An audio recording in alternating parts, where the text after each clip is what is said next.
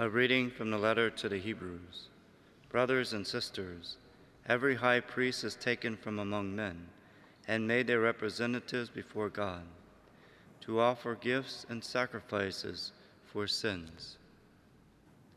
He is able to deal patiently with the ignorant and erring, for he himself is beset by weakness, and so for this reason must make sin offerings for himself as well as for the people. No one takes this honor upon himself, but only when called by God, just as Aaron was. In the same way, it was not Christ who glorified himself in becoming high priest, but rather the one who said to him, "You are my son, this day I have begotten you." Just as he says in another place, "You are a priest forever, according to the order of Melchizedek." In the days when he was in the flesh, he offered prayers and supplications with loud cries and tears to the one who was able to save him from death, and he was heard because of his reverence. Son though he was, he learned obedience from what he suffered, and when he was made perfect, he became the source of eternal salvation for all who obey him. Verbum Domini.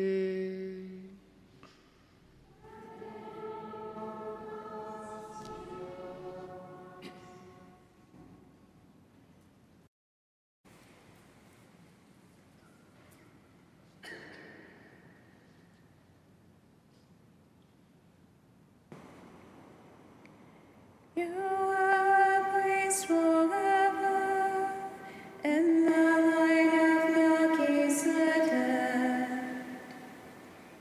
You are a priest forever, in the line of Melchizedek. The Lord said to my Lord, "Sit at my right hand, till I make your enemies your footstool." You are a priest forever, in the line of Melchizedek. The scepter of your power, the Lord will stretch forth from Zion, rule in the midst of your enemies. You are a priest forever, in the light of Melchizedek. Yours is princely power in the day of your birth, and holy splendor before the day starlight the dew. I have begotten you. You are a priest forever, in the light of Melchizedek. The Lord has sworn and he will not repent. You are a priest forever, according to the order of Melchizedek. You are a priest forever, in the light of Melchizedek.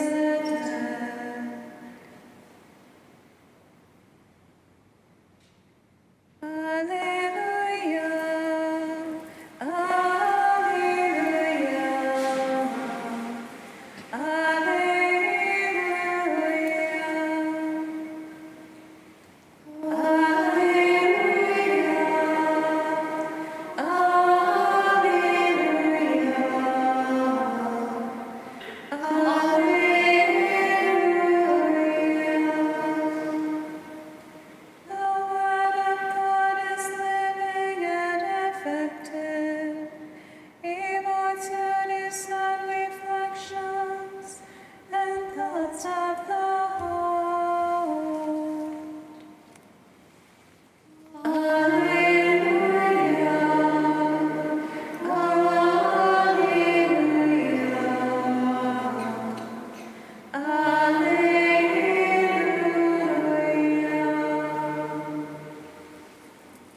Dominus vobiscum.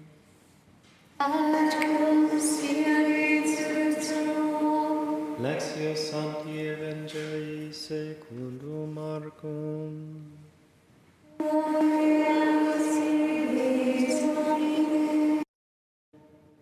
The disciples of John and of the Pharisees were accustomed to fast. People came to Jesus and objected, "Why do the disciples of John and the disciples of the Pharisees fast, and your disciples do not fast?" Jesus answered them, "Can the wedding guests fast while the bridegroom is with them? As long as they have the bridegroom with them, they cannot fast. But the days will come when the bridegroom is taken away from them, and then they will fast on that day. No one sews a piece of unshrunken cloth on an old cloak. If he does, its fullness pulls away the new from the old, and the tear gets worse. Likewise, no one pours new wine into old wineskins. Otherwise, the wine will burst the skins, and both the wine and the skins are ruined. Rather, new wine is poured into fresh wineskins." Verbum Domini.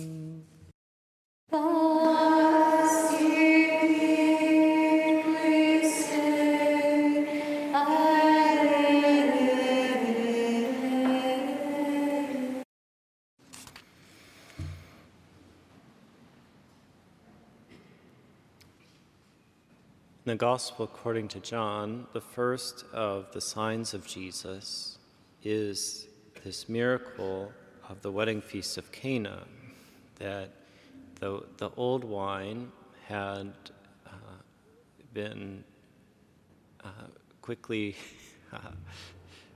imbibed, and Our Lady says to Jesus, "They have no more wine."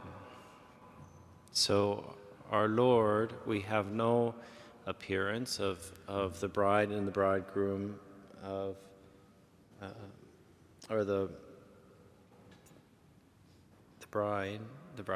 Anyways, and that it's clear that the true bride and bridegroom, the one who provides the new wine from new wineskins, is Jesus the Lord.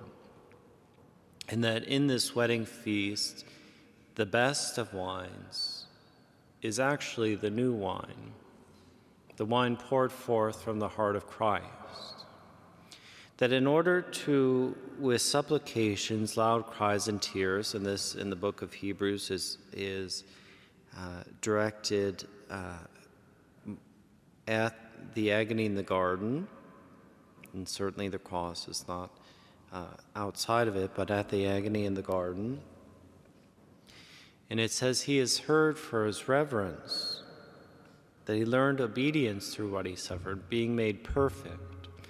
That when the wine of the Holy Spirit, the precious love of God, is poured forth into the human heart of Christ, into his soul, and that this suffering, this piercing, this compunction, not for any sin of his, but for our sins, to overcome the staleness of the old wine, that his heart is pierced and pours forth the new wine of the new covenant, a new covenant in his blood. New wine is put forth in, or new wine, at that time they don't have bottles, they don't have, they have bottles, but not in our very pure sense. But wine was put into flesh, and because of the acidity of wine, it could destroy an old wineskin, because the properties, the chemical makeup has already done the chemical processes So that is why the old wineskins will burst, is because when you try to add new wine to it, it can no longer handle the acidity and will burst forth. Now, our Lord God had promised that we would have a new heart and a new spirit within us. If you try to add grace, if you try to add the purity of a relationship with God, the immaculate grace of God, to a heart simply of the world, it will burst forth. It will not hold the grace of God. It's not capable of God. It is fallen. And so when we are baptized, and of course the Holy Spirit, who is able to act outside in a way known only to God alone, is able to transform the heart, to give a new heart, to give a new spirit, that the law which was written on the heart but needs written once more, that this pouring forth of bridal love, I can say it properly, conjugal love, of the love of a bridegroom for his bride, who is willing to endure the cross, despising the shame, for the joy set before him. That is, giving eternal salvation to all who obey him. So that this new wine, of course, leads us to the Holy Eucharist. That this bread and wine, which is offered up by Melchizedek, by Abraham, for Abraham, for the sake of the chosen, that he who is the King of peace, that now that which, although appearances, the human mind, the human eyes deceive themselves, that in this we have a being made perfect, that in obedience to the word of Christ, this is my body, this is my blood, that the Spirit pouring forth through the working of the Church, through the working of the sacrament of holy orders, that now eternal salvation is present. Jesus Christ in his body, blood, soul, and divinity is present. This is indeed a new wineskin.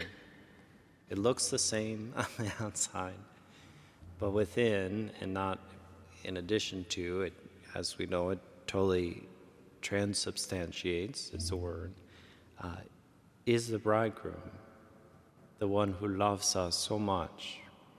So to love him,